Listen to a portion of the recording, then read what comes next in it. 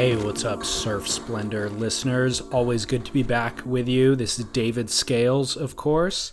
And today, bringing you an episode of Surf News, getting you caught up from the last 2 weeks of everything that's happened in the world of surfing and prepping for the Fiji Pro, the men's Fiji Pro. The women took place, so congrats to Sally Fitzgibbon. Really, really remarkable performance by a lot of the ladies, actually. I thought it was kind of a turning point event. But Scott and I will get into that in today's show. And we're kind of in the holding pattern for the men's event. And it's like day 3 or 4 of the waiting period. Had nothing but lay days. But looks like swell's on tap. Nothing massive, but definitely contestable. And it should be good, actually. So we have that to look forward to, and we'll break it all down in today's show. Just wanted to say thank you for tuning in. Thank you for rating and reviewing the show in iTunes. We just kind of figured out recently, believe it or not, after 2 years, that it doesn't appear that you can rate and review the show in your iPhone app, but you can do it on your desktop computer. You just have to log into iTunes, and then you can rate and review it there. So thank you to the listener who figured that one out and let me know of that issue. And I think that's it. Just follow us on social media at Surf Splendor and continue the conversation there. Give your thoughts about this show and past shows. And then, of course, on surfsplendorpodcast.com, you can leave comments and check out all of the ancillary content that accompanies this episode. Photos, videos, music, all the playlists from every single episode. Check all that stuff out. All right, enjoy today's show. I'll be back at the end to sign us off. Thanks.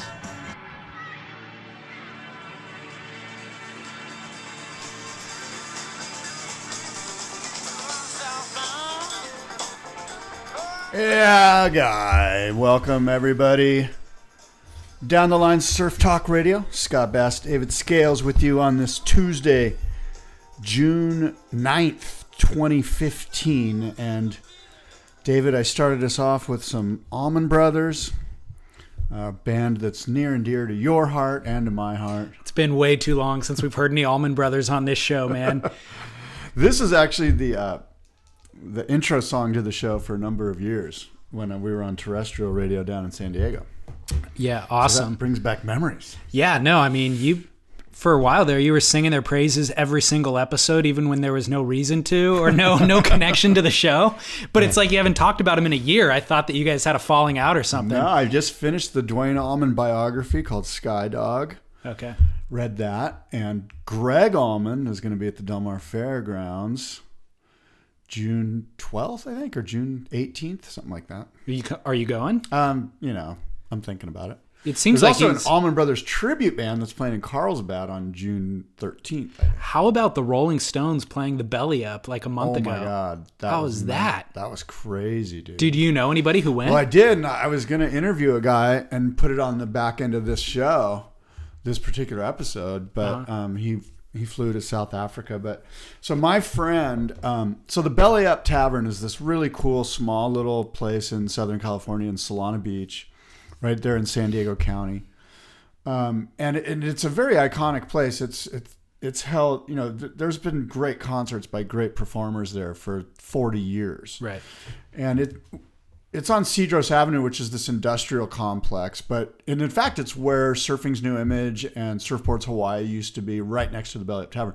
Well, now it's grown up into this like uber kind of cliquey, artsy, it's an arts district. Yeah, it's the arts district. So it's really gotten high rent. But the Belly Up's still there, and it'll be there forever, we hope. But anyway, so the Rolling Stones, after they performed in San Diego at Petco Park, there was buzz on the street that the Rolling Stones were performing a private concert at the Belly Up Tavern. The Belly Up Tavern holds about 600 people max. I didn't even think it was that many. Well, you really only want 450 people there. That's the perfect size, for a band and everything. And in fact, that's how many were there at the Stones concert, 450 people. So it wasn't like jam-packed sardines. But yeah, the Rolling Stones played a private event for a Rancho Santa Fe multimillionaire who it's my understanding that he was basically it was his second wife's birthday. And he just, called the Stone. However, these guys have connections, and he got the Stones to play for $2.5 million. That's what the price was? Yeah, $2.5 million. Oh my gosh. And they went out there and they did great. So my friend is the IT manager at the Belly Up. And I was Facebooking him. I'm like, and I even saw on Facebook, he's like, I can't even get in and I'm the IT manager, Okay. So he didn't even know. But about 5 o'clock that afternoon, he gets a call from the general manager of the Belly Up. And the general manager's like, hey man, we're having a problem with our IT. We can't get internet. We need you to come in.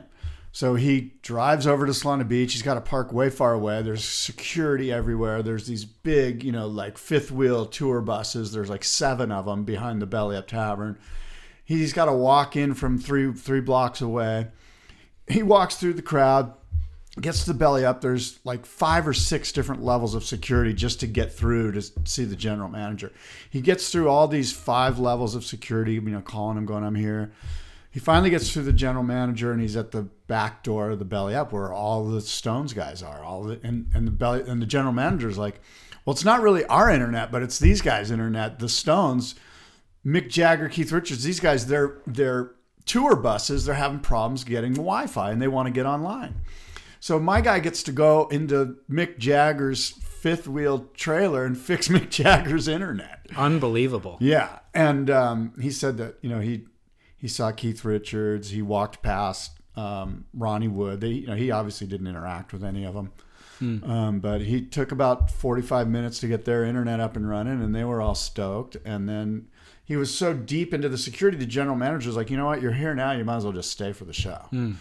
And so he just said it was mind-bendingly insane, like super good set list, and they played, just with as much energy and fire as any concert you've ever seen them at. And I know Rob Machado was there too. Those are the two. I know a couple of other guys. A friend of mine, Jake Brewer, got to build out the set and some of the lighting stuff, and he got to be like the spotlight guy up in the thing. So he got to see the show working it. Cool. And a couple of other friends of mine. Amazing. Yeah, I just crunched the numbers. 2.5 million, and if there's 450 people, that's $5,555 per ticket. Yeah, and I heard that, guys, it was actually like a $25,000 ticket, raising money for some fundraiser on top of that. I figured he just footed the bill. I'm not sure how it worked out, because if you really do the numbers on the show on Sunday evening in San Diego at Petco Park, those guys made $300 million. So like $2.5 million, it's kind of like, really why, But I think a lot of it is, I think they like playing small shows, small venues. It keeps them kind of sharp. And well, $300 million at Petco, that's prior to expenses, I'm sure. Yeah, that's just ticket sales gross. I don't know what the net is, but, Interesting. Wow. Yeah, pretty cool. Pretty rad. Speaking of Allman, not to continue non-surf talk, but... dude, the Allman Brothers and the Rolling Stones are connected to surfing in some way. They're both connected to that documentary Muscle Shoals. Did you ever see that? I did see that. Maybe we talked about it on the show. You turned me on to that. What a great what a great documentary. Phenomenal documentary. Yeah. It's on Netflix streaming if anybody's interested in just music history. I mean, everybody who's anybody came through Muscle Shoals. Elvis. Duane Allman was a session guitarist. Yeah. Exactly. So yeah, pretty cool stuff. And then you turned me on to that other great documentary that I turned somebody else on, which was it 20 Feet from Stardom? Yeah. That's a really cool documentary about backup singers. Yeah. And there's a lot of Stones stuff in there, and that one Lisa girl, the backup singer. Yep. She was on this tour, by the way. Oh, okay. Same Lisa girl. Okay. Yeah, I forget her last name, but real famous backup singer for the Stones. Sweet. And then the other one that you turned me on to is the Ginger Baker one, right? Yep. What's that one called? Beware of Mr. Baker? Yeah, Beware of Mr. Baker. That's around. I've seen it. Mm-hmm. I've been meaning to get on that. Yeah, that guy's a nightmare, man. Well, at any rate, I didn't think you took anything I said seriously. I'm glad to hear that you're taking my recommendations. I have things. I mean, we should just start off with this. I'm going to give you another pat on the back. Because, what you've been saying about Kelly all along is that he's not really focused. He's got a lot of shit going on in his life. Those things are probably part and parcel as to why he's not performing well on tour. And I'm sure you saw Kelly's interview on the Dawn Patrol. It basically said exactly what you said. Break it down. I've been saying this for a year, by the way. But what did he say? He basically, the best part, I think the best quote out of it was... And I'm sort of butchering it a little bit, but he basically said, I perform on tour relative to how I'm feeling off tour.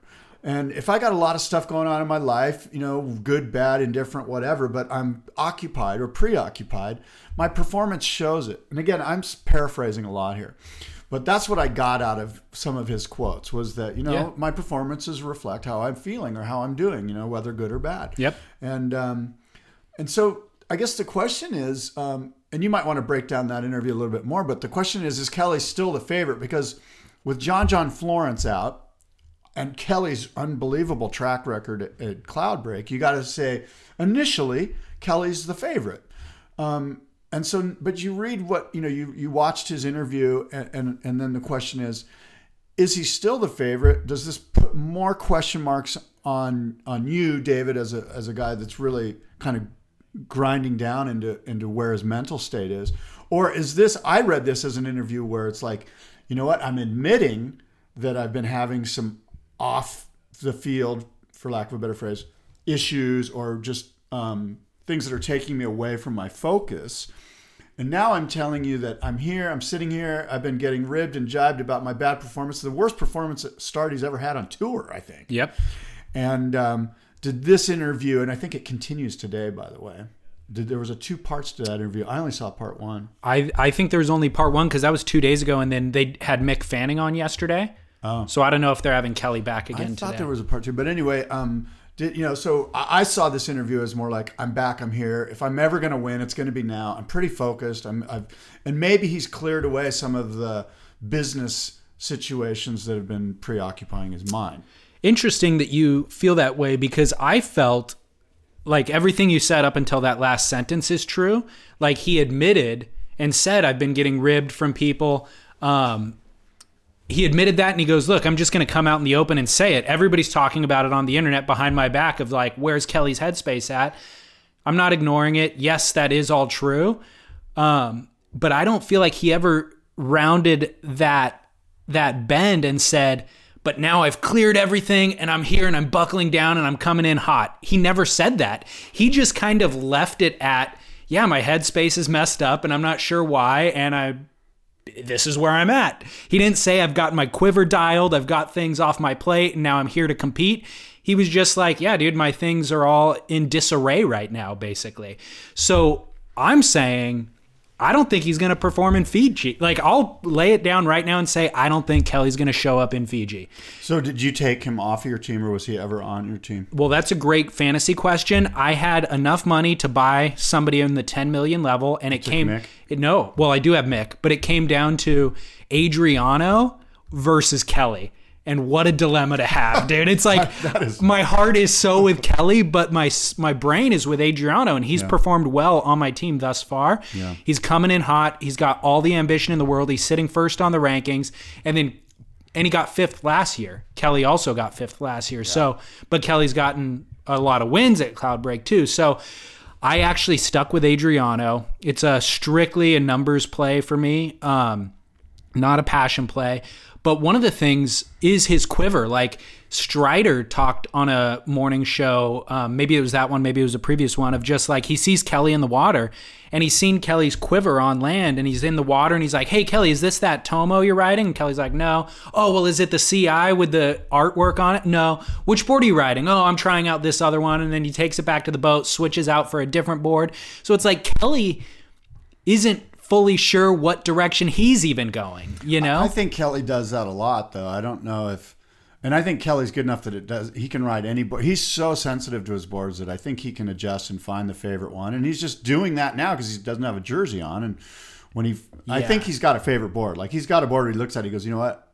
That's Old Faithful. I'm going there. See, I think that's always been what he does. I don't think he has that board right now. Maybe, but I will say this. You mentioned that he didn't come out and say, I'm on fire, I'm ready to go, I'm going to win this event. Well, Kelly would never do that. In my opinion, Kelly was always going to hold his cards close to his vest. He wouldn't say that.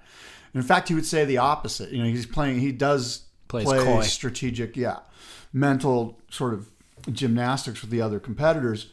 I do have some quotes regarding what he said here. He said, when I'm really relaxed doing the right things in my life, everything's coming together in the right way and my results follow. For me, I don't know exactly what it is yet. It will click at some point, I think. maybe I can scare a couple of guys again. So I read into that like, I'm not going to spill my cards and say I'm fired up and ready to go. Yeah. I'm just going to like put a little question mark in some guys' heads. And I'm always ready to go at Cloudbreak. When is he not ready to go at Cloudbreak? You know? Well, that's really funny. Your argument makes perfect sense. I guess I'm digging deep, like reading kind of between the lines and just seeing that he doesn't have the confidence that he's had in the past. In the past, he'd say those exact same words, but there was this underlying confidence that I could see where he knew he was going to smash guys. Right now, that underlying thing that I see is a lack of confidence. And I don't think he can surf like Felipe surfs in small waves. I don't think he can surf like, like Owen Wright or Gabriel Medina even can surf at medium-sized Cloudbreak. I think if it's 10-foot plus Cloudbreak, Kelly's probably the guy to beat out there, I think, for sure. But the way that Cloudbreak was last year, where it was like slightly under head high, nobody could beat Gabriel. Gabriel looked unbeatable. And they said this year in the free surfs, they're like, Gabriel was unstoppable out there the last couple of days. And especially trickier waves like restaurants. Dude, I don't know. Kelly's back's against the wall, man. Unless all cylinders are firing, I don't see him pulling it together. He did say this, too, to further quote Kelly Slater. He said, it's either going to click for me here or I'm going to get tired of losing and either quit or win. I've always connected my surfing to my results. Again, that's sort of, and right. I'll end the quote there. That's what we were talking about. But I sense just the overall vibe from Kelly during that interview was just completely relaxed. It was completely like, I don't really care.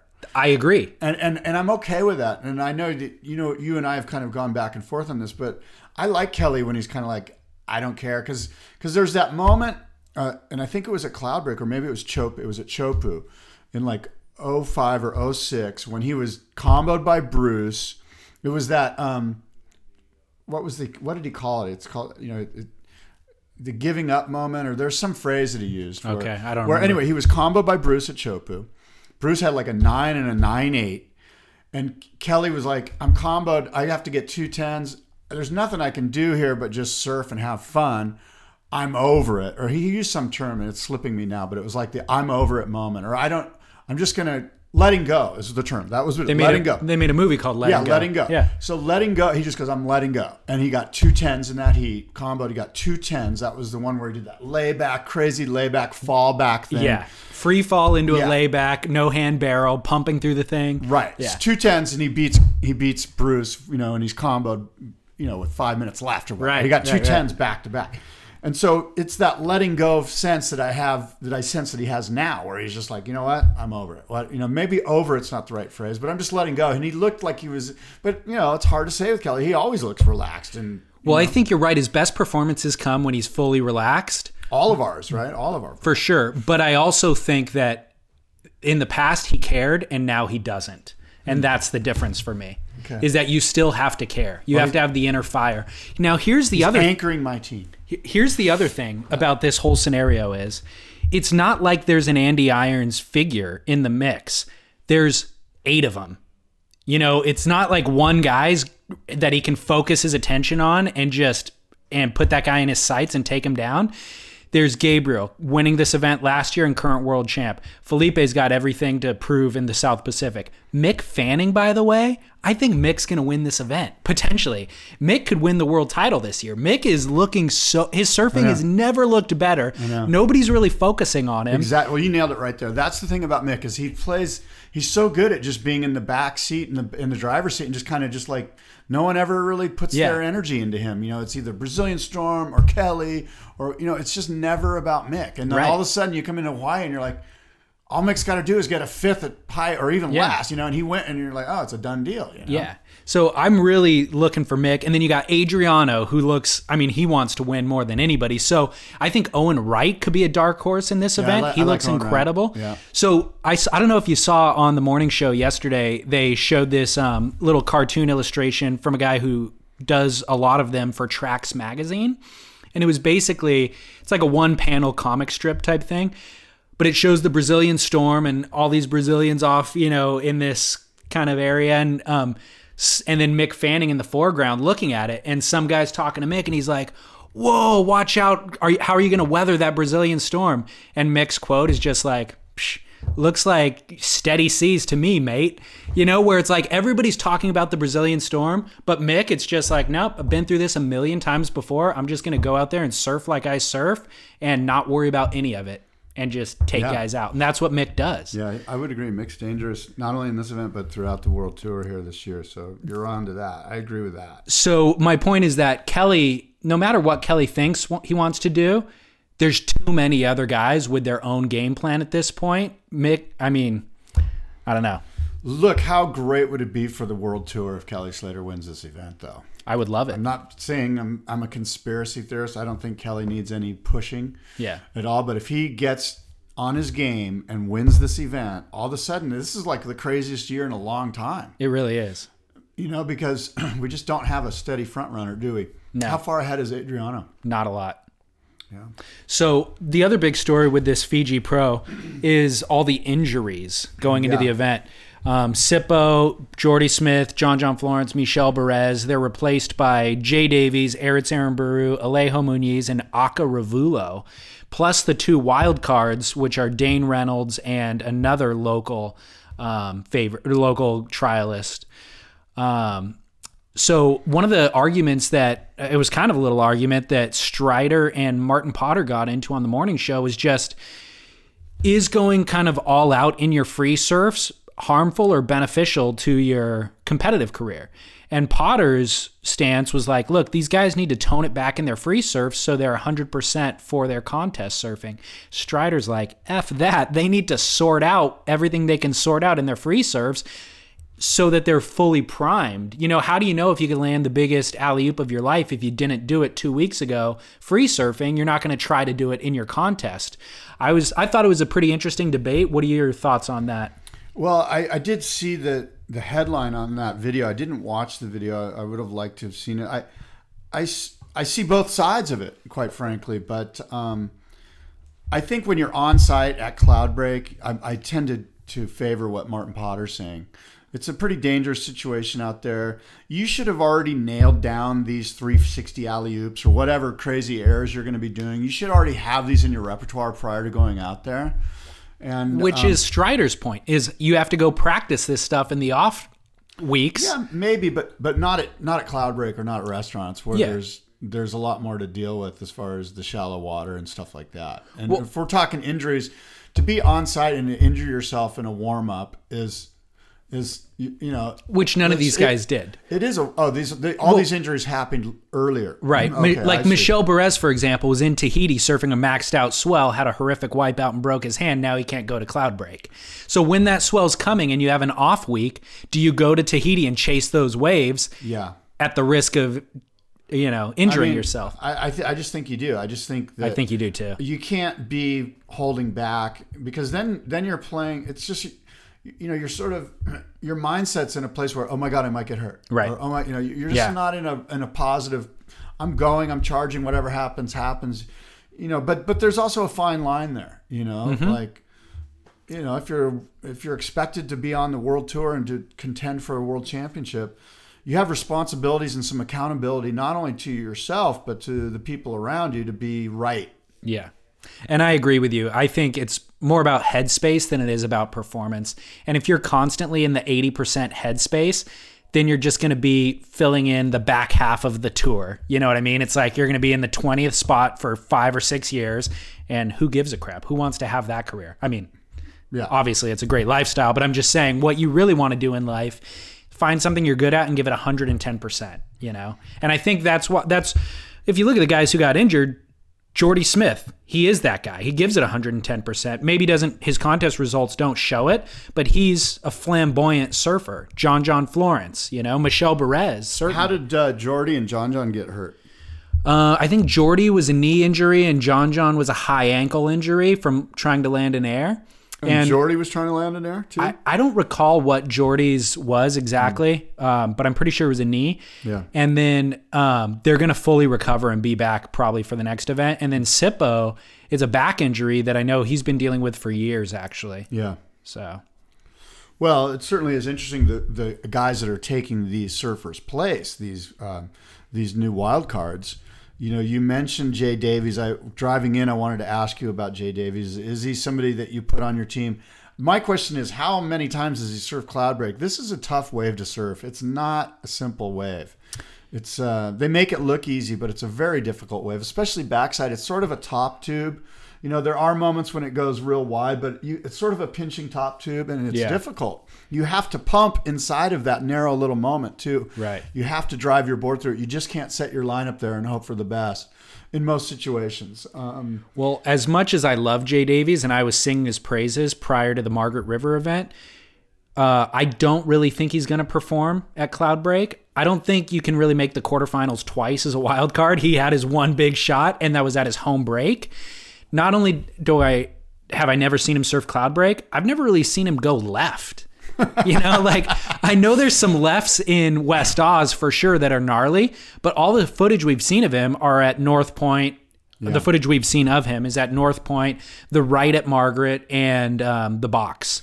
So I'm a little apprehensive, but I did put him on my team because it was with the amount of money I had, it was between him and Glenn Hall, which I actually had first. I think Glenn could do okay, but it was like, you know what? Well, this is one of those waves where the time spent in the water is crucial. Yeah. And so you might kind of opt for the Glenn Halls of the world, or anybody that's a veteran that's put in a lot of time out at that wave, and restaurants for that matter. It's valuable. Guys like Freddie P. Right. Like guys like that, Ace Buck and Kai Otten, right. Owen Wright, guys any guys like Matt Banning, or who are some other rookies? Ricardo Christie, Keanu Asing. Yeah. Those guys stay way far away from those guys. Yeah. Italo, Farrar, right? Right. Is that how you say it? Any rookies, any guys that have only been on tour for a year, stay away from them. Right. This is one of those waves. It's funny because Chopu's not one of those. Chopu's a wave where all you got to do is go over the ledge and everyone gets the same ride, basically, But Cloudbreak throws a lot more lumps, a lot more movement. There's this west bowl that comes in. If you catch that one and you don't make that section, you're through. You're going to get worked. There's more definitely water experience or Cloudbreak experience comes into play there, but also just more surfing on the wave. Like you have to negotiate and navigate and figure out your line and adjust your line. And as you mentioned, boards are important. Hugely. Really important. Hugely. Which, speaking of which, I guess we should give a shout out to Sally Fitzgibbons for an incredible performance out there with a busted eardrum. Wow. And she was really charging, and she always charges. She's a little fireball, Tasmanian devil. She's a small little girl. I don't know if you've met her before. No. She's a small person. Like she's not especially compared to like Bianca Buttendog, right? Who sounds like a female evil cartoon character or something. Yeah, like the enemy in a movie or something. Yeah. So I agree. I watched the women's event, and I was really really surprised and impressed by their surfing. Last year, they really underperformed, I think, and kind of dodged a lot of barrels, and were kind of going out to the shoulder and trying to do turns and stuff. It was maybe it was like equally heavy. There was a few rounds there were heavy waves in this year, but I thought everybody really stepped it up. Nobody got like a super gnarly barrel, but there were a couple barrels. But more importantly, they were like throwing these massive turns right under the hook, like free fall dropping, knifing a bottom turn, going right back into it, like comboing the crap out of it. And there was a lot of girls. I thought Laura Enever looked phenomenal. Bianca Buttendog, as you talked about, she made the final. She looked really, really comfortable out there. And then Sally busted her eardrum in an early round, and the doctors advised her to not surf her next heat, but she did. She just wrapped the thing up, went out there and got 2 9s, and she was getting 9s almost in every single heat. So I thought pretty heroic performance on Sally's part. Did you notice, I don't know, did you watch the event or just the highlights? Or I watched the semis. I watched some of it, I watched the finals. They didn't have any commercials through the event. Oh, I didn't notice that. I thought was really weird. They would go to commercial break, and then they would just have like a placeholder, that said Fiji Pro commercial break or something. We'll be back soon. And they would run it, and normally they run 3 30-second commercials. They basically ran that 3 times. So it would run on a loop, with like a wave in the background, and then it would end, and then they'd run it again for 30 seconds, and then they'd run it again for 30 seconds and come back. So I thought, like, did they just not have sponsor dollars for this event for the women? Apparently not. Yeah. If they did, they would have taken care of their sponsor. So weird. Yeah, weird might not be the right word. Food for thought. Like, on what direction? From a fan's perspective, it's, a little scary, right? Totally. Because, I mean, you would think, we've talked about on the show, like, the women's event, arguably, women's surfing is more marketable than men's surfing, So, kind of strange. Yeah, that's too bad. Hopefully their sales team will get it going and they'll get up to speed. But in the fantasy surfer realm for the women, I'm number one overall in the clubhouse. Your fantasy women's surf team ratings? Yeah. Is that what you're going to give us right now? Yes, I am. Oh my God. You wish that you were involved. No, I do not savvy enough to play this game. Oh God, there's 8 competitors or whatever. No, actually there's 19,000 in the whole club, in the whole fantasysurfer.com thing. No, but how many girls are on the tour? Like 12 or something? No, come on. I don't know. Well, we have I'm number one in the clubhouse, of which we have 242 members, but there's 19,000 total people playing, and I'm 29th overall. I'm super proud. Give me it. You should see David's eyeballs lighting up like he just won the lottery or something. I'm going for first. Okay, well, I would expect nothing less. But, but I didn't actually win this event. Oliver S. won this event with a whopping 930 points. So Oliver S. You should be proud of yourself. Yes. There is a big swell expected Friday through the weekend. Yep. At Cloudbreak, and then another one that they're tracking that they think could be as big. So this is a good sign that we'll have a lot of swell at Cloudbreak and hopefully the right winds for there. Did you see the pictures on Instagram? I think it's Road Soda. Yeah, it's Surfing Magazine. Is that Surfing Magazine? Yeah, they have 2 accounts, but that's one of them. And they're just partying like animals. Like there's video of Dane Reynolds doing shots, like some sort of, there's like the Tavarua or Namotu Island drink. I don't know what it's called, a big fufu or whatever. But anyway, they've got diving masks and a diving snorkel, and they're pouring this drink, and they're getting just slobber drunk. It's like a beer bong. Yeah, it's a beer bong thing on Namotu, and they show Adriano and Dane Reynolds and a whole crew of guys getting hammered. Is that something that professional athletes do? Like when you go to the French Open, do you think like Djokovic is like hanging out like I don't. No, they don't. But is this okay? I mean, it's okay by me. It's okay by you? Yeah, it is. I don't think Dane's going to win the event. No, but I mean professional surfing athletes. Like, right? Do you think that this is like? I know that. Look, as surfers, God knows we've all done these things. Yeah. But I'm talking about professional athletes, professional surfers. Like, is this what like IndyCar drivers do? Right. Like, I think jockeys might do that. I've heard that jockeys get together and have ragers. Here's the deal. I'm not offended if they do it. I'm not offended. I'm asking you, is it something that professional surfing should, if you were their handlers, if you were managers of these guys, would you be like, yeah, you know what? Maybe the spawn. Maybe is this something? What are you trying to? If they do it, is this something you want to put out in the public sphere? Here's my answer to that question: is what do you want to do with your career? If you're Mick Fanning, you're definitely not doing that because he was pouring it. Exactly, because he's competing against Dane in round 1. Yeah, but that's his objective is to get Dane wasted. You're in the mix, like. Yeah, but I assumed that everybody there was doing it. Yeah, I assume that Mick isn't, and I assume Kelly isn't, and I don't think Kelly wasn't in the picture. Okay. But my point Kelly, is, isn't doing. My point is, yeah, that's Dane's career path. That's Matt Wilkinson's career path, and that's what they're going to do. Adriano is doing it. His first ever, they said. Oh, really? Yeah. Oh, dang! I might have to swap him out of my team. Adriano is doing.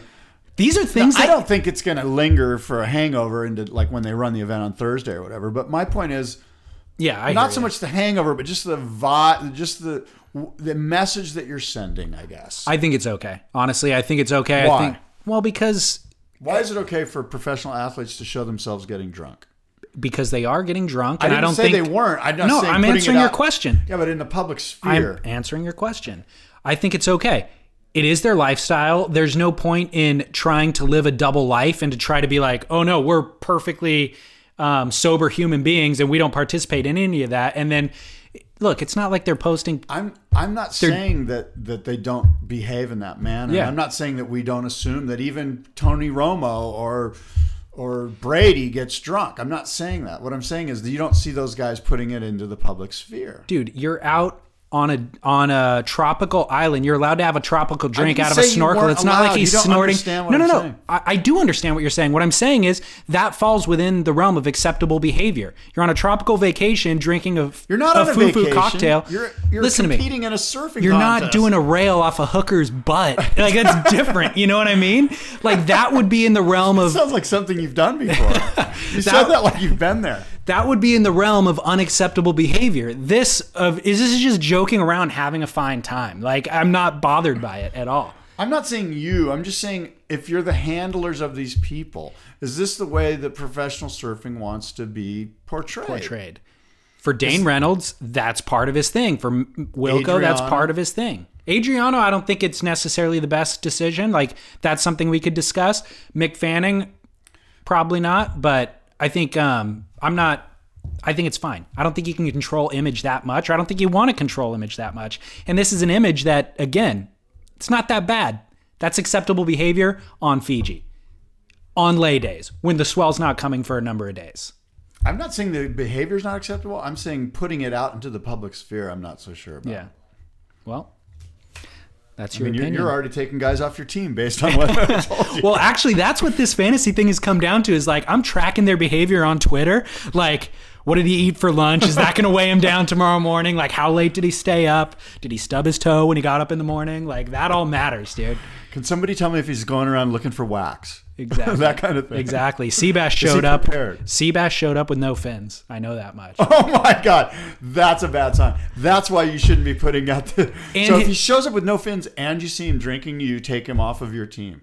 Plus, he brought his girlfriend. Oh my God. Sign of weakness. Sign of weakness. That's a sign of weakness.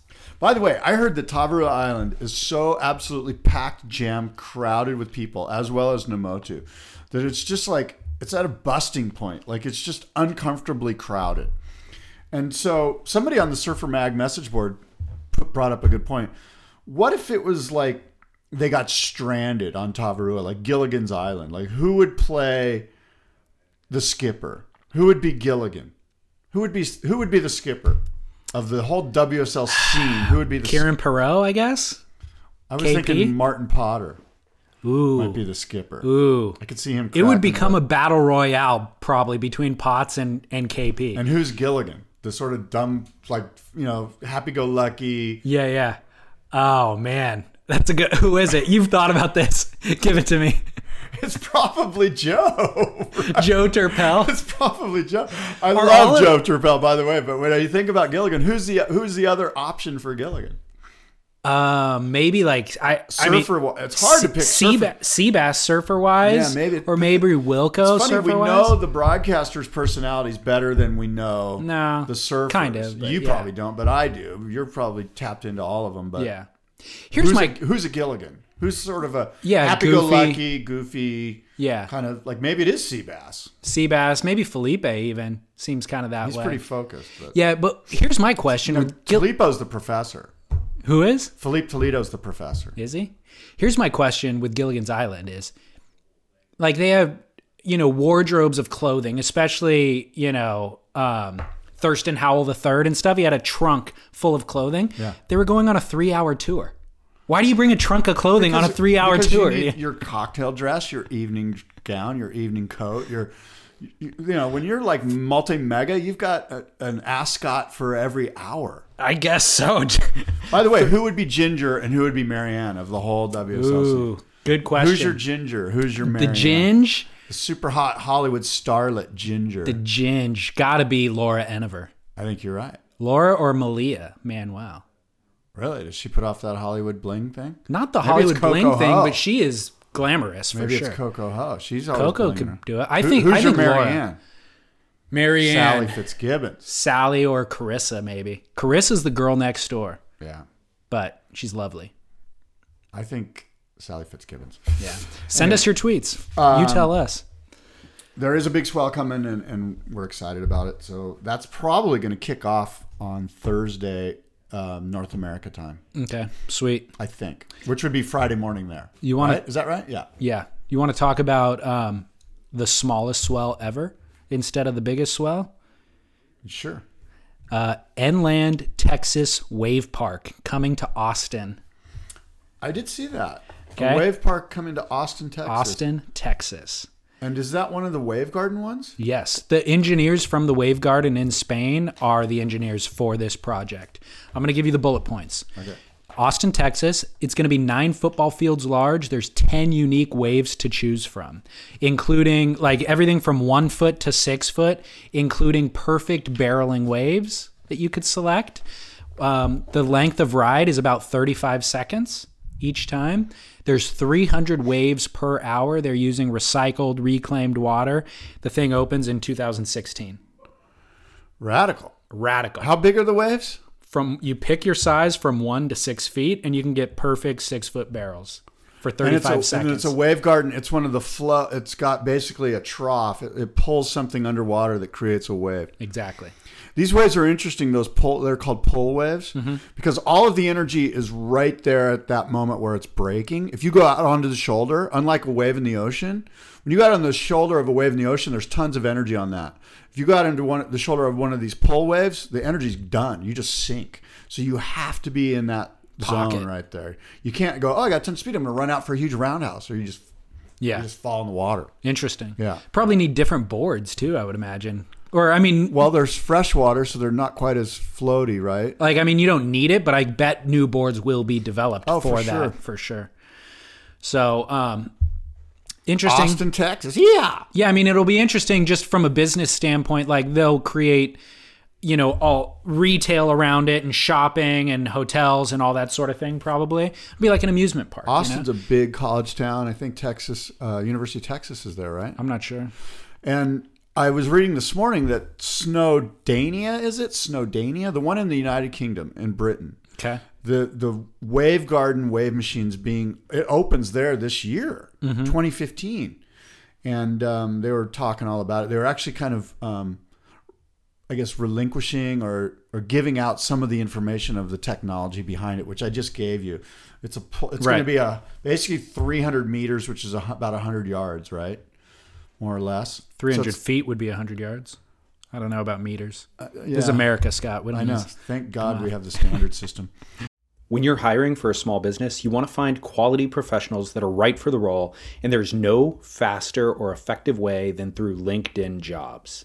Your time and capital are precious, and there is a powerful resource that can help you focus on what you're good at and integrate people into your team seamlessly to help grow your business.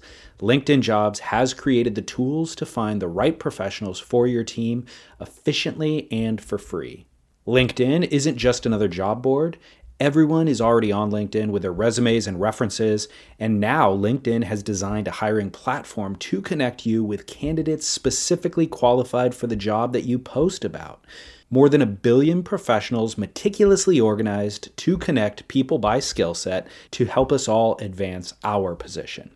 2.5 million businesses already use LinkedIn for hiring, and 86% of small businesses get a qualified candidate within 24 hours. It's that fast, easy to use, and effective. LinkedIn Jobs can help you write job descriptions, filter the right person to you, and give you the tools to help you interview them like a pro. LinkedInjobs.com/surf is where you go to post your job for free. Yes, totally free. That's LinkedInjobs.com/surf to post your job for free. Terms and conditions apply. But anyway, I think it's about a football field long. So think of Sure. the Coliseum or San Diego Stadium or whatever. Sure. And there's a pull track right down the middle. So a wave goes left, a wave goes right all at the same time. And it's one of these underwater pulls, a pull wave. And they were saying 1 meter waves, which is a 3-foot wave, and different size, different form and shape and stuff like you mentioned. Yeah. And they were saying 1 wave every minute. Okay. Yeah, this one says 300 waves per hour. So it'd be more than that. But Yeah. I got an interesting topic kind of related to that. I interviewed Randy Rarick for the podcast a couple weeks ago. Mm-hmm. And he was talking about that standing wave in Germany. And then I got an email from somebody about that afterwards. And then one of our listeners, Henning, is from Germany. He's emailed quite a bit. And I've seen him at the Boardroom Show and stuff. And he talked about his experience as well. And what it is just like, there's now this kind of new crop of people who are learning how to surf outside of the ocean. And then they go and try to translate that water. Randy was talking about they have tourists in Hawaii who come to surf in Hawaii, who learned how to surf outside of the ocean. They'll get up on a wave and they can actually surf, but they have almost no etiquette in the water and no ocean knowledge. So you'll see these guys paddling and positioning, and they just look like complete kooks. Like, you can assess that quickly. Being a surfer, like, all right, this guy's not a threat in the lineup at all. But then once he's on a wave, you see him do a turn and you're like, whoa, I underestimated that guy. He actually knows how to surf. And as Randy told me that, I realized, like, I've experienced that, especially in Huntington Beach, surfing the pier. I never knew what it was. I just thought like I was calibrated a little bit off, and like I need to reassess how I judge people. But what it is exactly that. You know, it's like, this guy looks like such a barn and like his first time in the water, but how come he's surfing better than I am, essentially, you know? And not really, but like I didn't give that guy enough credit. But that's something that we're going to run into. People are going to get ran over. People are going to not know how to duck dive when you're going down the line. It's just kind of an interesting development in surf culture that we never had to address before. Well, that's a great segue to this next piece, which is swabbing surfers' rectums for science. Oh, no. Yes. Scientists are launching an investigation into antibiotic-resistant bacteria, superbugs, by gathering data from surfers' rectums. This story comes from the United Kingdom. Beach Bums is the first UK project of its kind, teaming researchers with the action group Surfers Against Sewage. Surfers are being asked to voluntarily provide rectal swabs to help scientists find out the effects of marine pollution on human health. David, are you going to sign up for this? Are you just going to voluntarily provide rectum swabs to Surfers Against Sewage? I am not. I'm usually anybody, for God's sakes, this is the stupidest thing I've ever heard in my life. I'm a late adapter regardless of what the project is, so I'll be last in line for that one especially. I just can't believe that this is actually a legit story, but it is. In fact, the guy from Surfers Against Sewage, here's his quote. He says, "We've been laughing about swab parties going on around the country, but this is set against the background of a really important project." So they're kind of buying into it, but I just can't imagine how. I mean, there's no upside. Like, you just want to help society in general by like just providing a swab or like well, maybe with enough of the Namotu scuba beer bong thing, I could be talked into it, but I'll need at least 3 of those. So here's my question to you is why can't they just swab your arm or your mouth or are they? I can't answer that question. I don't know. I'm not sure. It says the swabs will give researchers an insight into the microbes which colonize in surfers' guts. So this is as close to getting into that area as you can get. I'd rather do a surgery where you open my gut and go in that way. By the way, Surfers Against Sewage is asking for 300 surfers around the country to get involved, and the results are expected to be released in 2016. So 300 UK surfers they're hoping. Funny. They're hoping. Well, yeah. Tweet us if you participated in that study. Let us know how it goes. No. Scott wants photos. Oh, Lordy. Did you follow the ISA thing at all? A little bit. Do you care at all? I really, there's so much ISA news that comes out that I just feel like I'm swimming in a stew of ISA information, and it's just too much to take in. So the ISA, it's like this international, it's the International Surfing Association is what it is, right? Yeah, and where its country president is a good friend of mine, Fernando Aguirre, and I'm a huge fan of Fernando's. Sure. He's a great guy, full of energy. If there was more Fernandos in the world would be a better place. And the ISA is a cool thing, and I have friends that surf in it. It's the governing body that's really trying to without it, there's no chance of surfing getting in the Olympics. And that's their big push, is to get as many countries as possible signed up as member bodies of the ISA, and then be able to go to the International Olympic Committee and go, hey, look, we've got every country in the world that has a stake in this. Let's get surfing in the Olympics. Right. I interrupted you. No, it's fine. It's basically country against country, and then there's individual winners as well. This was the junior event, right? No, this was the world thing. Like everybody, yeah. It was at Popoyo in Nicaragua. Costa Rica won the gold medal. And then in the men's division, Noé Mar McGonigal, which is a Costa Rican surfer, he won that. And that's a name that we need to pay attention to. Scott's rolling his eyes for the record. Is that like Carlos Muniz? Well, he was on the team as well. You're welcome. I thought he was on the world tour. What No. happened to that guy? Dude, you do not pay attention to anything on this show. I Come do. on. I just, not every little thing. He will be on the world tour. But I'm a big fan of Carlos, of course, so I'm glad that he was part of the winning team. But this kid, Noé Mar, I've spent a week with in Huntington a while back with Quicksilver. Yeah. And, I mean, he really is a contender. Like, he's going to be on the tour in the next year or two. He's legit. Yeah. And so Noé won the men's division. Tia Blanco from the U.S. won the women's division, so that's notable. It's Blanca or Blanco? Tia Blanco. Blanco. Yeah. I was confused too, or is it Bianca? No, it's Tia. No, I know, but Tia Bianco or I was confused, but I'm pretty sure it's Blanca. I saw pictures of Damien Hobgood, who I think coached the team. No, he was on the team. Oh, he was Simmons, on Ryan Simmons. Oh, that was Ryan and Damien that were carrying Tia up the beach. That's the right. picture. Yeah, Ryan's the coach, and then Damien's on the team. Nathaniel Ryan's a great Curran. guy, by the way. Oh, big awesome. fan of his. Yeah, me too. So Nathaniel Curran, Damien Hobgood, Ian Crane, and I'm forgetting a fourth person that's on the U.S. team. But on the men's side, anyways. Geiselman? No, I don't think. Maybe. Yeah, maybe Evan. I'm just trying to think. I can't remember. But anyways, like these are kind of A-list, maybe B-list U.S. surfers. And they're coming Damien's an A-lister. And they're coming in third place. They got the bronze. Barely got the bronze. Well, that's because there's bodyboarding, isn't there? Like it's not just the shortboarders. There's longboarders, there's bodyboarders. And there might even be something else that adds to your team total. I've had PT in here, and we've argued at length that we need to get rid of the bodyboard division for the United States to ever win a gold medal. Now, I could be wrong because I don't follow the ISA competition that well, but I'm under the impression that you have to have a bodyboard team, a shortboard women's, shortboard men's, and that might be just those three. Maybe there's longboard as well. I don't know. So that's my problem with the ISA is I really care, and I was checking in every day trying to figure out what's happening and who's doing what, and I couldn't figure out the structure of it. There's so much information that comes out of there that I'm just like, which event is this again? Like there's an event every week, it seems like. I literally spent 5 to 10 minutes every day that they were doing this thing on their site trying to figure it out and just gave up every day. Like I was like, this is too confusing for me. And then if you lose, there's like a reprecharge round that you can get back in, but then there's like 5 reprecharge rounds between the beginning and the end. So it's like you can lose 5 times and still win the event. Like I was not into it at all.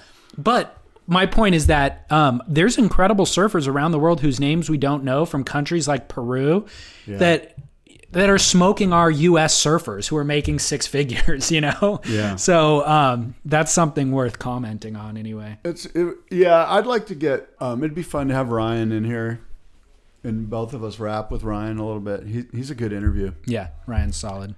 I will say that my dear friend Craig Schieber, Tequila Schieber is a member of the Costa Rican team on the Masters side of it. I know the Masters weren't even involved in this particular event. No. That's my thing with the ISA. There's so many friggin' events. There's Masters, there's World Juniors, there's Juniors, there's the World Team, I think there's SUP and Longboard. I think there's also challenged athletes it's just like overwhelming information. And it is. And I think they have to be kind of all encompassing so that all of these new nations can be a part of it and take a part. And I think that's why there's so many reprecharges, is because they don't want a brand new team to the ISA, a brand new country, I should say, to the ISA, coming to Nicaragua, losing their first heat and going home. They want all these surfers to get as much, so they're like, you're in another heat. Don't worry, you're in another. Right. I know you lost, but you're in another heat. And so they give these guys like 6 heats to get 6th place. Right. Well, what do you have to do to earn the nickname Tequila, by the way? Oh God, I don't know. Because that's pretty solid. Yeah, he's a great guy, a great surfer, very competitive surfer, and I didn't give him the nickname. He actually got the nickname when he moved to Costa Rica about 20 years ago. I have a feeling there's probably a lot of people contending for that nickname. So if you're the one who wins it, Yeah. you got to be pretty legit. That's a good point. You got to be pretty solid. It might have to do with snorting tequila or something. Ooh, hot sauce off a hooker's might involve hot butt. sauce. So it might involve a triple jump start of some sort. I don't know. I got a topic for you. Yeah. It falls under the category of just photo licensing issues. Mm-hmm. On Beach Grit, they've done a couple stories of like professional photographers who get into an online beef.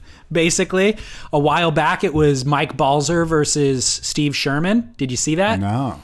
Steve Sherman posted a photo of a cover shot of one of Taylor, or I think it was the back cover of Taylor Steele's Focus, which had like all of the crew back then, Kelly and whomever. Yeah. And said, like, wrote this little story about like, yeah, back when Taylor Steele hired me in 1992 to shoot this photo, blah, blah, blah.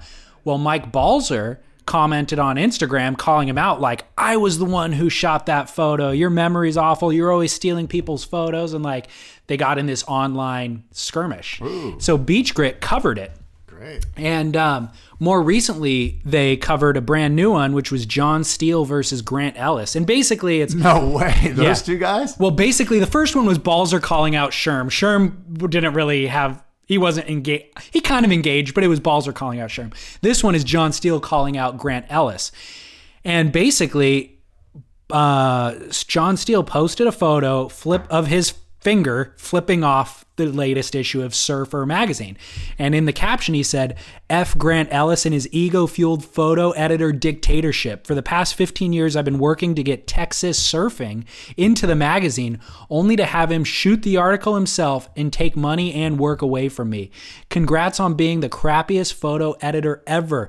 Take my name off the photographer masthead. That was John Steele's caption to Grant Ellis. Death Weasel. That's his nickname, by the way. So, Did you know that? No. John Steele's we'll nickname? get into that. Death Weasel. I don't know why. I just know that's when I met him. That was.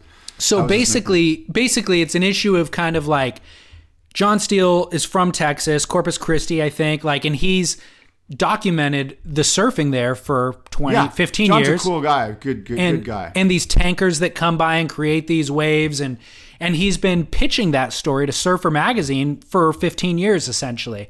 And they keep turning him down for these articles and turning down his images and not purchasing them. But then Surfer decided that they wanted to do an article on it. So they sent their staff guy, Grant Ellis, their photo editor, down there to cover it and do an article. And they did, and they published it. When that article came out is when John commented in this way. So it's kind of like the magazine can do whatever they want, but John cultivated this entire culture there, essentially, did all the legwork, and then they come in and kind of usurp his knowledge, and his gatekeeping is what it is. What are your thoughts? My thoughts on that are that's unfortunate for John, because John certainly deserved to get that assignment based on what you've told me and what I know, because I used to work with both of those guys for 10 years at Surfer Magazine. And Grant Ellis is a good friend of mine, and John Steele, they're both good friends of mine. So I don't really know too much about it, which is what we do here on this podcast, is comment about stuff we don't know about. But my thoughts is that I do know that editors are under budgets, and it could be a situation where he's like, Grant could be like, you know what, we're under budget. I can't afford, I got to go do it myself because I get a salary here. So if I shoot it, it's covered. Right. I don't have to do a buyout to John. I don't have to pay for his T&E. I don't have to do any of that stuff. So it could have just been a simple budgetary thing, and then a lack of communication on Grant's part, not calling John and going, dude, I'm so sorry. You should have this assignment, but I don't have any money. The budget's spent. I got to do it. Please forgive me, but I got to go down there and do it. That's, I'm assuming, where some of the issues are, and probably where a lot of the issues are with a lot of these things. And most conflicts in general, and just in public life, in life in general, is a lack of communication.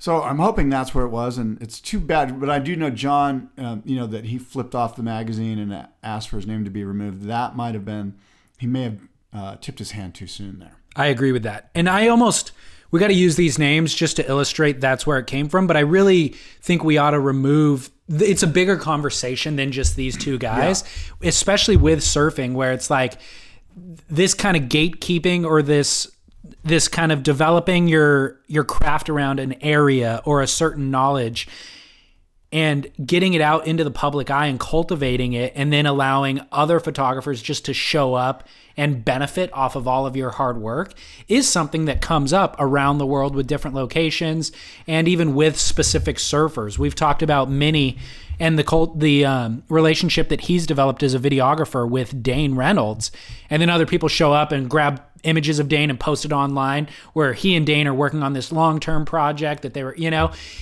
and then they get in an argument, and it's kind of like, what's acceptable fair use and what isn't, I guess. And that's territory that we're kind of continually navigating. One of the issues that I've seen people run into is, as well as with social media reposting, like photographers that travel on the world tour post photos of these free surf sessions, and then you or whoever company repost a photo, and the photographer is like, well, I need to get paid for you guys reposting that photo on social media. How do you feel about that? Well, gosh, I'll tell you one thing. From a global perspective, this story about photos and photographers and rights and surfing is so massive and so huge, and it goes back so far. There's just so many layers to the story, really, that need to be told, because photographers feel like, and they probably have been, getting the short end of the stick since surf magazines first started. 100%. And I know that when I worked at Surfer Magazine, I was right in the middle of a lot of it, where they look at the editor and they're like, all you do is write down some words. I got to go and grind and take the photos and develop it and pay. And the equipment's super expensive. And just and so this story has just got so many different arms to it and branches that you could go off of, but and it's just quite interesting, the whole thing. And I've got side stories about John Steele that I could go into, and I should at some point. But and they're not bad. They're more bad about me than they are about him. And he and I went on a trip once, and I'll tell you the story in a minute. But okay.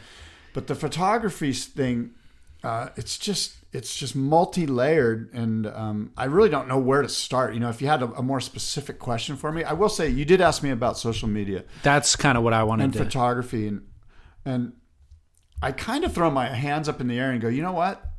Social media is so quick and so happening, and so I just don't think it's possible to manage it. I don't think it's reasonable to expect management of your images.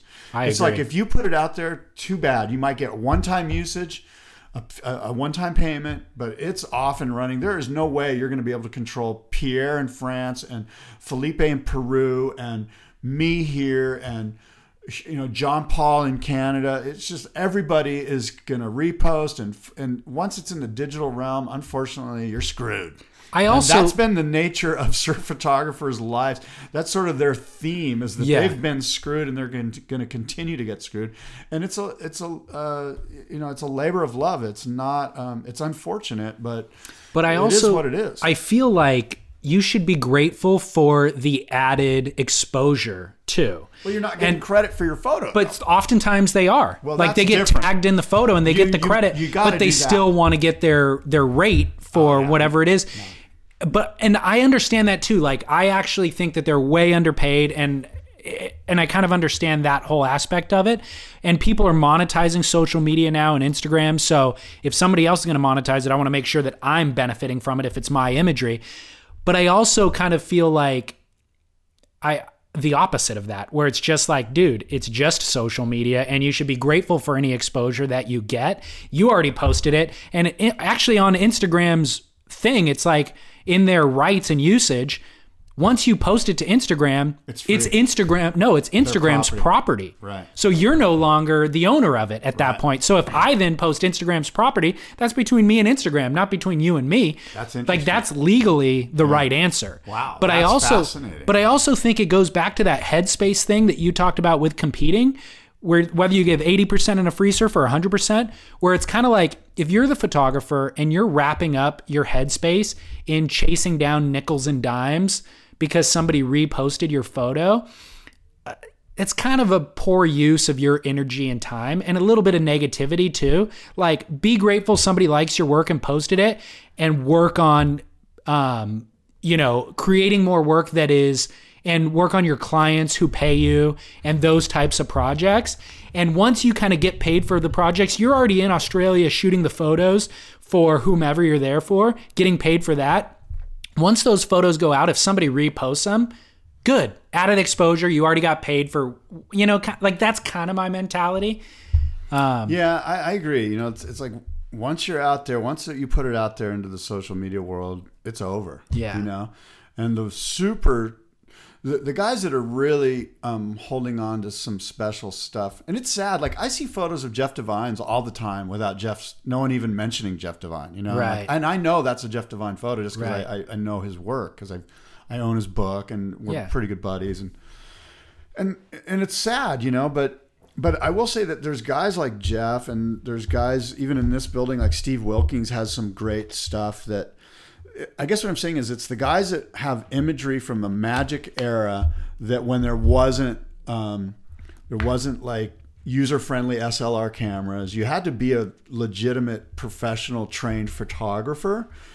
And so all of those guys, they should be wise enough to kind of sit on their stuff and hold out on their stuff and do a book or whatever. Like, sure. Every time I see Jeff put an image out online, like one of his classic photos, I'm like, there it goes. It's gone. Poof. Mm-hmm. It almost, the money from it just disappears. It's right. Like, poof. And so those guys that have those moments, those eras, like the Leroy Granises, Steve Wilkins, Jeff Devine, even Hornbreaker and Art Brewer, there's a bunch of those guys, yeah. right? Those guys are sitting on some gold. Warren Bolster is a great example. Those guys are sitting on gold and they should do books. And so now guys like Sherman and guys that are, Sherman's got access to a lot of really cool stuff. And I know he's sitting on a book because he travels with Willie Nelson. He travels with Pearl Jam. He's got a real cultural book. He travels with Kelly Slate. Like he's got insight and access to all of these guys. So he's sitting. So those guys that are sitting on this stuff are there's certain guys that were probably close to Andy that just traveled with Andy. Kenworthy was a guy that was real close with Andy. Those guys should sit on that stuff. Don't bleed it out to the social media realm or any digital realm and just make a really great book about it with insight and stuff like that. And there might be a little bit of money made. You know what I mean? Like it's a tough job. There's a million surf photographers. It's the one thing that if you can't make the world tour, but you want to live that lifestyle, what can you do? I can be a surf photographer. Yeah. And it's not that hard. All I got to do is go to Best Buy and purchase that Canon that you have right there. Yeah. And start clicking away. Yeah. And you're a pro surf photographer. It's gotten that easy. Yeah. I really sympathize, actually, even though I argued against the photographers. I kind of sympathize with them, and I really appreciate and admire the art, and I'm a huge fan. And I understand the plight of like being underpaid and all that sort of thing. But the only thing kind of more distasteful to me than that plight is seeing them spew the negativity of like, this is mine, I'm trying to protect it. Because I guess my underlying thought is just that like art should be appreciated and viewed. And I feel like if you're creating that art and then trying to create a box around it and charge people to see it, that's what rubs me the wrong way. But the thing is that they've been screwed for so long that they're so salty because they have been really screwed over. Right. By magazine editors, by publishers, by the surf industry in general, like these corporations that just grab photos and just take advantage of photographers and the I guess at the end of the day they should have created some sort of union or some sort of monopoly of their skill set and said, you know what, we're all together on this and If you want to use our images, this is how much it, because the imagery is what it's all about. Absolutely. 100%. And they were getting paid nothing. Here's what would be interesting. The comparison for us, we're giving this away for free. This content that costs us a lot of energy and time and even money, not a lot of money, but it costs us money to produce. What if, I'm fully okay with other people posting this and sharing it, and the more ears, the better. But what if somebody took the file? This segment's brought to you by the Boardroom Surfboard Show. By the way, go ahead. What if somebody took this file and instead of just posting it on their site, put in a bumper ad at the beginning and at the end of it, selling advertising and collecting that revenue from this show, and never told us about it? And then that could be happening. And by the way, you just gave somebody a really good idea. It could be, and then one day somebody sends us a link and we go and listen to it, and it's like, hey, this is brought to you by whatever. And I'd be pretty pissed. Yeah, I'd be pissed. But that's not happening on Instagram though. But you are grabbing people's images, putting them on your site, and you're getting ad revenue off of clicks or whatever. Yeah.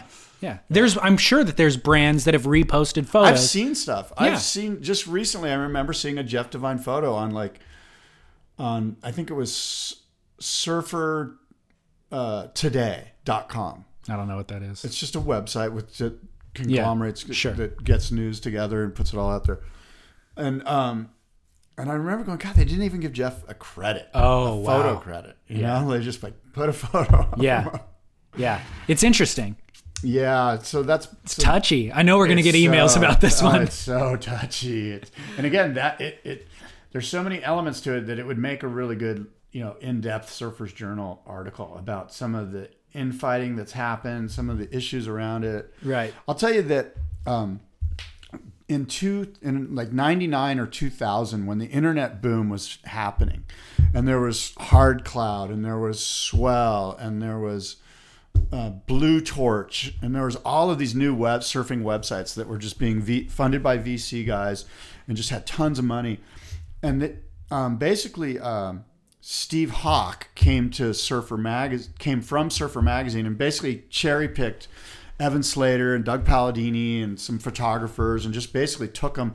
And that was happening all over. Jim Kempton, I think, ran Hard Cloud, and whoever ran Blue Torch, I think it was Ian Cairns or so. I don't even know. But anyway, my point is that these big money VC websites came in and cherry picked all of the top editorial people from surfer and surfing and just around the surf world. And we're giving the photographers $5,000 monthly retainers. It was ridiculous. They were just throwing, all you have to, and oh, by the way, we're going to buy out your photos too. We give you $5,000 and we're going to pay for your photos. So myself, as the Surfing Magazine website editor, I was left without anything. I had no budget, no money, and no photographers. They were looking at me and going, dude, Hard Cloud's giving me $5,000 a month. And and I'm like, dude, I can give you $20 for this little, and I need a poster size, and they were just laughing at him. So I had to become a surf photographer just out of need. I just go, screw it. I'm just going to go buy a camera, set up with my tripod right next to these guys, and just start taking pictures. Right. Because the technology was at a point now where I had autofocus. I knew enough about surfing that I knew what to shoot but they were still crappy photos relative to the good guys. But that's what I had to do, and that's what everybody did. Everyone all of a sudden became a professional surf photographer. When that first digital camera came out, I owned the very first one. I bought it from Pierre Tosti, who was the ASP photographer at the time. It was a $30,000 camera. Whoa! It was a Canon Kodak. It was called the Canon Kodak, I forget, the G5000 or whatever the hell the name of it was. $30,000. Somehow I convinced somebody at Surfer Magazine, I think Kevin Meehan, the publisher at the time, to buy a used one from Pierre so Pierre could get the next updated, better one. And we're talking about, I think there was a 3 frames per second frame rate, and the largest file was 4 megabytes. There wasn't even a raw file. It was it was just, it was it would be worth $0 right now. Right. But just 15 years ago, it was a $20,000 camera or something. Crazy. So we went out and bought that, and I just had to do that. And then I had photographers looking at me as soon as the internet bubble blew up, right, and they're like, oh, by the way, we need work. I'm like, that's cool. I'm good. I know how to use this thing now. Yeah. And, that's just one of just a little sampling of some of the different ways that the surf photography world has, skewed and gone awry and gone weird. And there's Right. a million stories out there. Interesting. Well, that'll be an ongoing conversation, I'm sure, that we have because it's kind of changing on a day-to-day basis. I'll tell you what, you sit in a boat at Chopu or at Cloudbreak Yeah. with 15 photographers, or you got Sean Davey and Beelman and Sarge and Devine and Survey, and all they do all day long is just swap stories about how they're getting screwed over by this publisher or that magazine. It's just, they are a salty crew, man. Which is why I like to see guys like Chris Burkhardt, who we talked about last show and his TED Talk, guys like that, where it's like they kind of expand outside of what surf photographers are known for, and start dabbling in other industries and that sort of thing, because you can get a $10,000 a day rate in the fashion world, and that pays for so much more. Like, you'd have to work a long time in surfing to generate that. It'll never, there's a never ending supply of 20-year-old labor force of guys that just bought a new camera and want to cruise with their friends and would be stoked to submit something and get it published in Surfer. Oh, and you're going to give me $200? Cool. Right. Exactly. Speaking of TED Talks and proprietary knowledge, I guess, Chris Dixon did a TED Talk, and he did it. You were talking about his book, I think a show or two ago, Ghost Wave, about Cortez Bank. Yeah. And so Chris Dixon did a TED Talk that it's 15 minutes and it's all about that book. And it's not all about, the full story within the book. It's kind of just the initial story that he talks about in the book, which is the discovery of Cortez Bank and fishermen going out there, and they were going to build an island that they were going to have a resort on and all this kind of thing. Yeah, it's crazy. So Dixon looks super nervous in the talk, and he actually doesn't nail it at all, but it's still worth watching. And like he got his point across, Yeah. So I saw some Facebook stuff that he put out there that he was really nervous about it. Oh, did he say that? Oh yeah. Yeah, he even said that he blew it. He kind of did. Yeah. I didn't hear that. That was my own assessment. But at the beginning of the talk, I'm like, whoa, he's super nervous, but I'm sure he'll get through it. By the end, he was just as nervous as he was at the beginning. I'm sure it's nerve-wracking. It's well worth watching, though. Like, it's a great story. Book. It's a great book. You should read the book because it's a fascinating little piece of land out there. Bishop's Rock and the Cortez Bank, and it's a great book. Yep. Ghost Wave. Awesome. Dixie. Well, I got wrap-up topics like Kook and Duke, but if you have anything else. I've got a few more things. There was another Reunion Island shark attack just a couple days ago. A 47-year-old surfer, Eddie Chasselet, was surfing a spot there in Reunion on the West Coast. His arm got massively slammed and hammered by probably a bull shark or a tiger.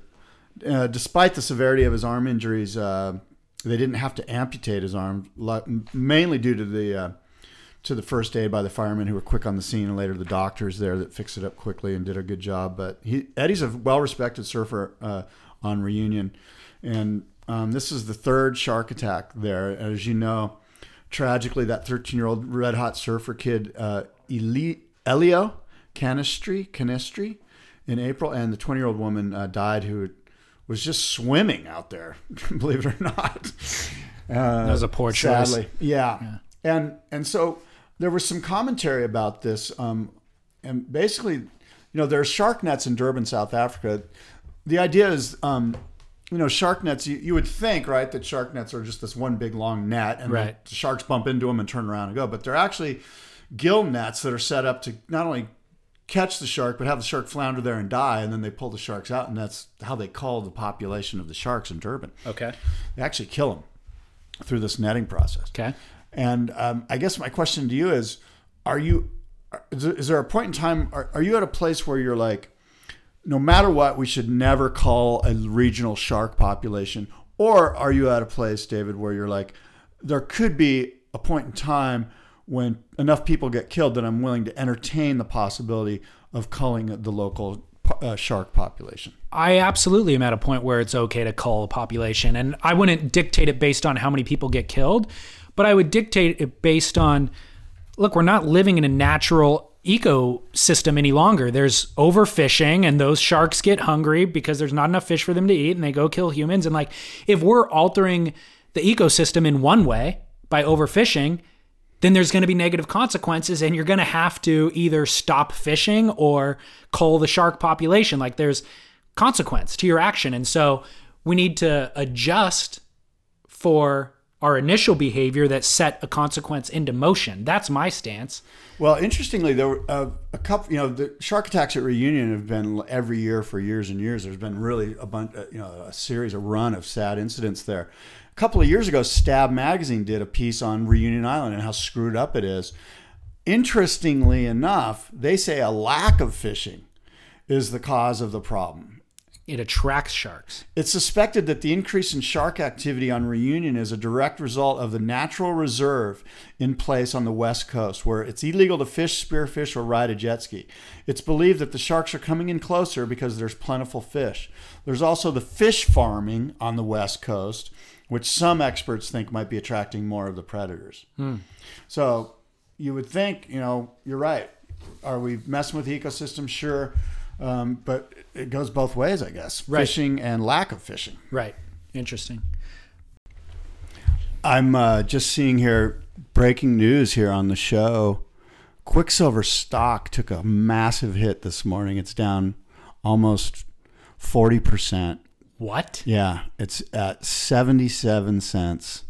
It went from $1.24, and I guess they released their earnings, and it just went bang, and it's way down. I might buy. So you either buy or run for the hills. Run for the hills. I noticed Billabong too is down to like 40 cents this morning. 40 cents? Yeah. On the Australian stock market. No. I think that's an Australian stock, Billabong. I'm not sure though. I bought it at like 55 cents. Oh, you're kidding, right? Yeah, I mean, yeah, look, 44 right now, flat from yesterday. I think I don't know when it was. I want to say like 2009 or something. Whenever it was that their stock took a hit. I mean, it's taken a beating for years now. But there was one time when it was if you bought at like $1.10, it did get up to like $3 or something. Oh yeah. No, I think it was like at 13 at some point. Yeah, it would have been if you bought the today at 77, what number would you sell at? Oh man, I don't know. $1.50. Double your money and get out. Yeah. That'd be fair. I think that's about right. Yeah, it depends. I mean, you got nothing to lose also at 70 cents. So yeah. I wouldn't mind waiting just to see if it ever made its way up to $10 in 20 years from now. That'd be worth it. But I heard that Gordon Merchant bought back a bunch of shares in Billabong like just a couple weeks ago, like $2 million worth or something. I like that. So yeah. That's I think that's a good sign. Yeah. And, but it's at 44 cents. So whatevs. Well, some more, industry parking lot rumor / gossip. I heard that Google is going to build that Kelly Slater wave pool, the deluxe model. Google? Yeah, that's the rumor floating around. That Google's involved with Kelly Slater's wave pool. That's huge. It's going to be, and it's not just the small little, it's going to be the deluxe model. Wow. Again, rumor, innuendo. Is there a location or anything? That's all I've heard. Okay. That's all I've heard. And, it could be total BS. It could be BS, but I heard it from an industry insider, so that must come from some relevant source. If anybody could do it, Google boat's out there in Fiji, No, I didn't. Now, one of the massive boats that's out there at Cloudbreak is the quote-unquote, they're calling it the Google boat. Why? Because I think all the Google executives are on it. They want to watch the Fiji Pro? Dude, yeah, they're on vacation in Fiji, like Dane Reynolds. They're partying with Dane and Adriana. They're pulling skulls of whatever that Momotu drink is. Wow. I'm impressed. Speaking of handlers for professional surfers and how they should cultivate their client's image, Blair Marlin is Dane's, manager. Yeah. And Blair is in Fiji with Dane. And he posted an Instagram yesterday of them on this little... like kind of catamaran type thing. I saw that. Did you? And Dane falls off the back of it. Like they don't even know what they're doing. And I don't know if they were drunk at this exact moment, but it's like their first time sailing this thing together and Dane gets bucked off the thing. Yeah. Yeah. So that kind of fits with what you're saying of just like, if you guys are partying that hard, should you be posting this? Yeah. And you're the manager, by the way. So, but whatevs. That whole thing could be a sinking ship in more than one way. Must-see moment? Yeah, I have a must-see moment. By the way, this week's must-see moment is brought to you by the 100 Wave Challenge. Is it? It's a Boys to Men mentoring program fundraiser. Excellent. And for more information, visit 100wave.org. No, I just bring that up because we might as well start. I just winged it right there. They don't Sweet. even know I did that. Sweet. But my point is that some of these segments, if we're going to monetize the show, Yeah. we need to start putting it out there that these segments are available to monetize. Awesome. I'm in. My must-see moment presented by the 100 Wave Challenge is Sarge's video scrapbook. Early 90s video you can find on YouTube from Paul Sargent, Sarge, Australian photographer. Yeah, I'll just leave it at that. Early 90s footage with, it's pretty interesting because it's got Gerlach and Hoyo and a very young Kelly Slater, Todd Prestage, Tony Ray, Barton Lynch, Ross Clark Jones, Tom Carroll, that whole crew of early 90s guys, late 80s actually, early 90s. And they're riding longer boards, and it's basically an hour-long video of the year in review that Sarge put together. And so it's got interviews of, it's got Brad Gerlach doing crazy shit. It's got full parties in Hossiger and Barrett's where they're just at the nightclub and they're raging, like they're making Dane Reynolds look like an old man. Right. When it comes to partying. What's it called? Sarge's video scrapbook. You can search YouTube for it. I'll have it on downthelineradio.com. I'm sure David will put it on surfsplendorpodcast.com. Good pull, dude. I'm super interested in Sarge's seeing video that. scrapbook. It's got interviews with Shmoo, and there's a bunch of them.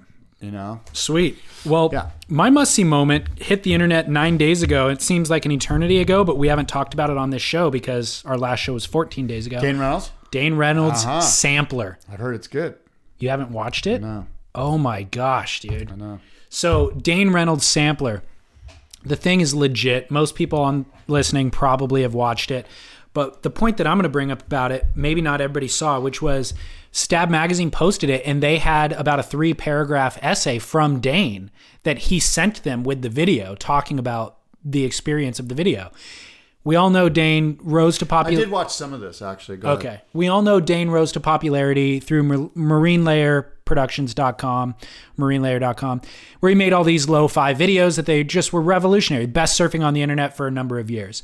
And then has since not really updated Marine Layer for the past year or so. He's also fallen out of the contest scene. So it's like, what's Dane doing now? We loved him so much. Well, he addresses some of that stuff in this essay. And this video sampler is all the B clips that didn't make the cut for Kai Neville's cluster. So in the opening paragraph of this essay, he talks about sending a text message to one of his friends with a link to this video when it was private. It wasn't public yet. And he goes, hey, check out this video. What do you think? Should I post it? And his friend's response was like, yeah, it's okay. And Dane's like, what are you talking about? It's okay. And his friend's like, dude, I have such high expectations for you, and this isn't better than what you've put out in the past, so I'm not sure that you should put it out in the public's eye. We haven't seen anything from you for a while. Don't put it out unless it's A+. So Dane's next paragraph says, quote, man, expectations. What a stoke killer. Every time you do something, the expectation is that whatever you do next has to be better. Do you understand how unsustainable that is? The pressure caused by this principle has stressed me out, burned me out, and I eventually cracked, hit out, dropped out, turned away. But then you get to a point where you're just like, F it. That's what I've done. That's when I've done my best surfing, when there is complete absence of consideration for what other people expect. He said, so yeah, this clip, it's B-sidey, but that's not a disclaimer. I'm proud of it. Every moment can't be your best. The waves aren't always perfect. The more you expect, the more you're disappointed. Do what you can do with what you got. Surfing's an art. There's no winner. There's no loser. There's no right or wrong way to do it. There's a big difference between saying F it and genuinely feeling it. And that's where Dane's at this moment. Do you, what are the name of the two photographers, the video guys that were in a scuffle over Dane footage? Minnie and who's the other guy? Norwell is his Instagram name. Norwell and Minnie. Have you seen the videos that one of them is putting out? Norwell's putting it out. Norwell's putting out, and it's all Dane falling. Yep. Those are epic. And it's just like, and it says something like, this is because Minnie Blanchard's an asshole or something like that on the title. And there's just clip after clip of just horrible footage. Yeah. All the outtakes of Dane falling at like Ventura Harbor and stuff. Yep. Hilarious. It's pretty funny. Solid response, by the way, to being told to beat it by Minnie. You know? So I really appreciated that out of Dane, because it is exactly what we've been speculating about, and it's true. And so I was glad to see him come out and say it. And to be honest, letting go. It was his letting go moment. Exactly. It relates exactly to that. And I think that... Should I put him on my fantasy team? Well, that just convinced me. That's a different question. No, and I don't think you should. I know. I would advise against it. But this video, it is his B-sides from Cluster, but I would argue it's more entertaining to watch than anything in Cluster. Like, Cool. It's spectacularly good. And it's the same style of all of his lo-fi marine layer edits. Interesting music, mediocre waves, a couple of falls, but brilliant surfing. I've got a new board coming out, coming from Biolis, a little step up, like a Shane Beshan step up. I think it's 6'2". It's a quad round tail. Okay. That I'm really looking forward to. I have a new board coming from Pizel. John made me a Pizelian, and it's 5'11", and it's thinner than any board I've ever owned. But he promises that it's got plenty of volume. Dude, you are the new board king. Well, no, I just, I'm going on a surf trip, so I ordered a couple boards. When throughout the year we have this show and you're not going on surf trips, you're still at like 2 new boards a month, it seems. I hope your wife doesn't listen to this. Oh, no. And then I'm reading a book right now on, and I just started it, but it's a journey to the Arctic in like 1878 or something like that. And it's the first journey where they, instead of going up through Greenland, they went around through the Bering Strait up through Alaska. And that's the book I'm reading. Very cool. Yeah. Duke and Kook? Don't have either. Okay. I'm sort of, I was telling my wife, I sort of have a problem calling people out as kook. It doesn't mean it doesn't mean people don't deserve it at times. And I just don't want to have to come up with one. You know what I mean? If there's an obvious one, I'll come up with it. Yeah. But, getting soft in your old age, man. I am. You created this concept. This is I'm okay your but child. I don't want to just like search and like I could have, there's a couple of places I could have went, but it also, like what you talked about a couple of episodes ago, it kind of crosses the line into, is it really any of my business? And right. Oh, by the way, those who throw, stones from glass houses, yeah, and I'm just more, maybe it's all the yoga I'm doing, but I want to be more uplifting than like calling people. It's just like, that's the easy out. Everybody calls people out. Like there's the kook of the day Instagram, which is actually really funny. It's brilliant. And they don't really call people out per se individually. They just take pictures of freaky dudes, but wearing wetsuits at lunch and stuff. But see, that's my whole thing. I was telling my wife, what's wrong with wearing a wetsuit at lunch? It's a kook move, dude. Come on. But why? But that's your insecurity. They're stoked with it. Like they're okay. It's not my insecurity. It's that. Why? That's the most uncomfortable. It's the most uncomfortable thing you could possibly wear to lunch. The only reason you're doing it is to let everybody it's know. The most uncomfortable thing you could wear to anybody lunch. could. That's objective. Why do they want to be uncomfortable? Because they want to look like a surfer. They want everybody in there to know that they just went surfing. That's why. That's not a kook sure move. That's their motive, dude. It could there's be. No other explanation. That thing will rash you up. They could just be stupid. Also a kook move. You know it's a kook move. Come on. I mean, I would never do it because you're right. It's like, I'd rather be comfortable, but. Okay, so I get your point. Right. Here's this. How about this for a kook move? This is undeniable. I'm at the beach the other day on the weekend. It's getting crowded because, of course, it's June, summertime. All of a sudden, the beaches are 5 times more packed than they normally are when we go surfing. And I went on the weekend. But this family is walking across walking down the sidewalk after coming out of a liquor store. And mom, dad, 3 or 4 little kids. One of the kids was probably 6 years old. He has a ice cream that he just got in the liquor store. Peels the wrapper off, throws the wrapper down on the ground to his side, and just starts eating the ice cream. And I'm just like, what? Who throws the wrapper onto the sidewalk? Like, where are you people from, you animals? And so I grabbed the wrapper and just handed it back to him. I was like, hey, here you go. You dropped this. And then the dad hadn't seen the kid throw the wrapper, but the dad was 5 paces ahead. And then when I handed it back to the kid, he saw me do that and just kind of like wasn't sure how to assess the situation. He didn't say anything to me. And I was just like, oh, I don't think I even said your kid dropped it. I just kind of like motioned. And I've done that before in the past too. But it's like, you're an animal. You're raising your kids this way to just peel the wrapper off an ice cream at the beach and discard it. Yeah. Like, that's disgusting. Huntington Beach, dude. It is Huntington Beach. That's Corona right there. Corona by the sea. It's disgusting. 909ers. That's my kook of the week for sure. That sucks. My Duke, Seth Moniz, not Carlos Muniz. Yeah, Seth. Seth Moniz. Son of Tony. Yes. Full family. Yeah. This kid did a monster air rotation. Did you see this on his Instagram? No. I didn't think you did, and that's why he's my Duke, is this thing flew under the radar. It hit a week and a half ago, and nobody's talked about it. It's gnarly. It's like a full Air 360 rotation, like a standard rotation. Nothing out of the ordinary in terms of rotation, but he over-rotates the thing into like a proper spin and a half, and it's massive, and it's legit. It's on the South Shore of Oahu. So I'll post his Instagram. I'll embed it on surfsplendorpodcast.com. But just... Seth Moniz is one of those guys. I always downplay these new young up-and-coming kids, right? But we heard Peter Townend here when we interviewed him a couple episodes ago say that if there is a Hawaiian kid that could get on tour and be a force and be a world champion, because it's hard to come from Hawaii and be a world champion. Yep. A number of factors working against you. It could be Seth Moniz. I agree. The whole clan is rock solid. The family's rock solid. Yeah. So, and that helps. Yeah, having that family. It's crucial. Last thought, how's your 21-day yoga program going? It's going good. Tomorrow will be 21 days. Have Wednesday. you missed a day? I did miss Saturday. Okay. I was in a golf tournament Saturday, which I won, by the way. Wow. Yeah. Wow. Not me, me and my partner. Your team. Yeah. Well, good. So how's the yoga thing going? You're psyched? I'm psyched. I got to do two sessions either today or tomorrow to make it 21 in 21 days. Are you feeling I feel great. Stronger, better? Yes. I feel strong. I feel ready to go. I feel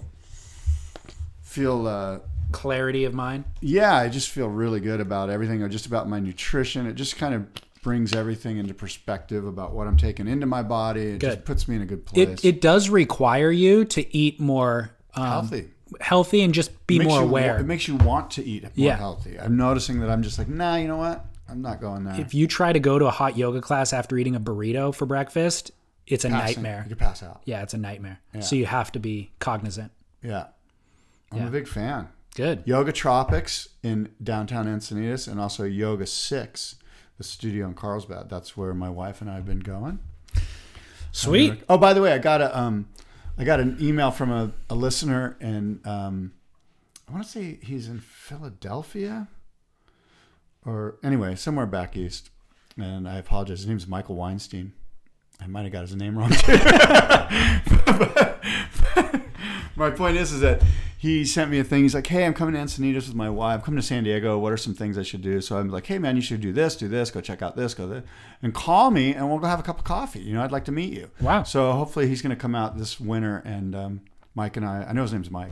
Mike and I will hook up, and it'll be fun to meet a listener from somewhere else and hang out and just kind of get to know him. I got an email saying that you need to stop pounding on the desk when you're emphasizing your points. Yeah. Did you really? I swear. I was going to give you this little padding to use that. I've heard all sorts of stuff. Like I do this too much. Oh, yeah. That is super annoying. Yeah, I've heard I haven't noticed you, but when I listen to other podcasts, I'll hear people doing that. Yeah. So at any rate. Yeah. All right. Keep those emails coming. Yeah. Look, we want to thank you all for listening. We do need to monetize the show. I got another email from a guy who said, hey, there's a way you can do it through Amazon that other podcasts do. Yeah. I think Corolla does it. Yeah. You click through, we could embed an Amazon banner on our sites. And when they click through from our site and make a purchase on Amazon, we just get a percentage of that sale. Oh, it's an affiliate deal. Affiliate. Yeah, exactly. We should look into that. You and I need to have a powwow to figure out how to monetize. I think we're ready. We're kind of there. I do too. Yeah. Look, until next time, adios and aloha.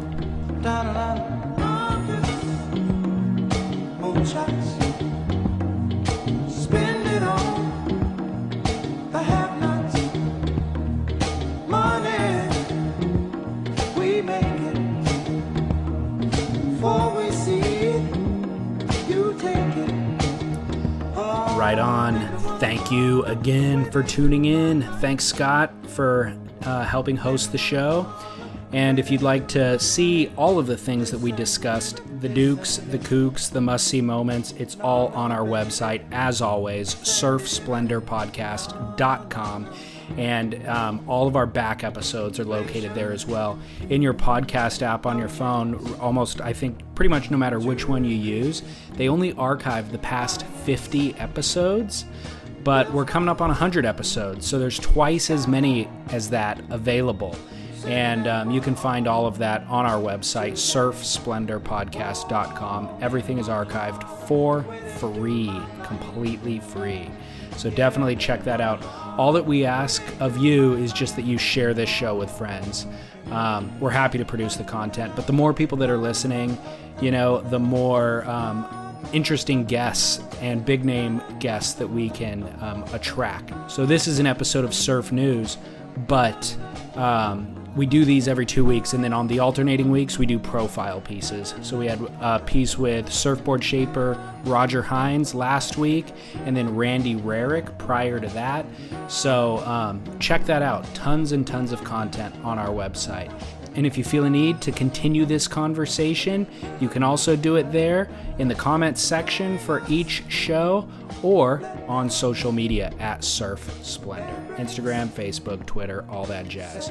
All right, that is it for this week of Surf Splendor. We will be back next week with an all-new episode, and until then, this is your host, David Scales, signing off and reminding you to shred on.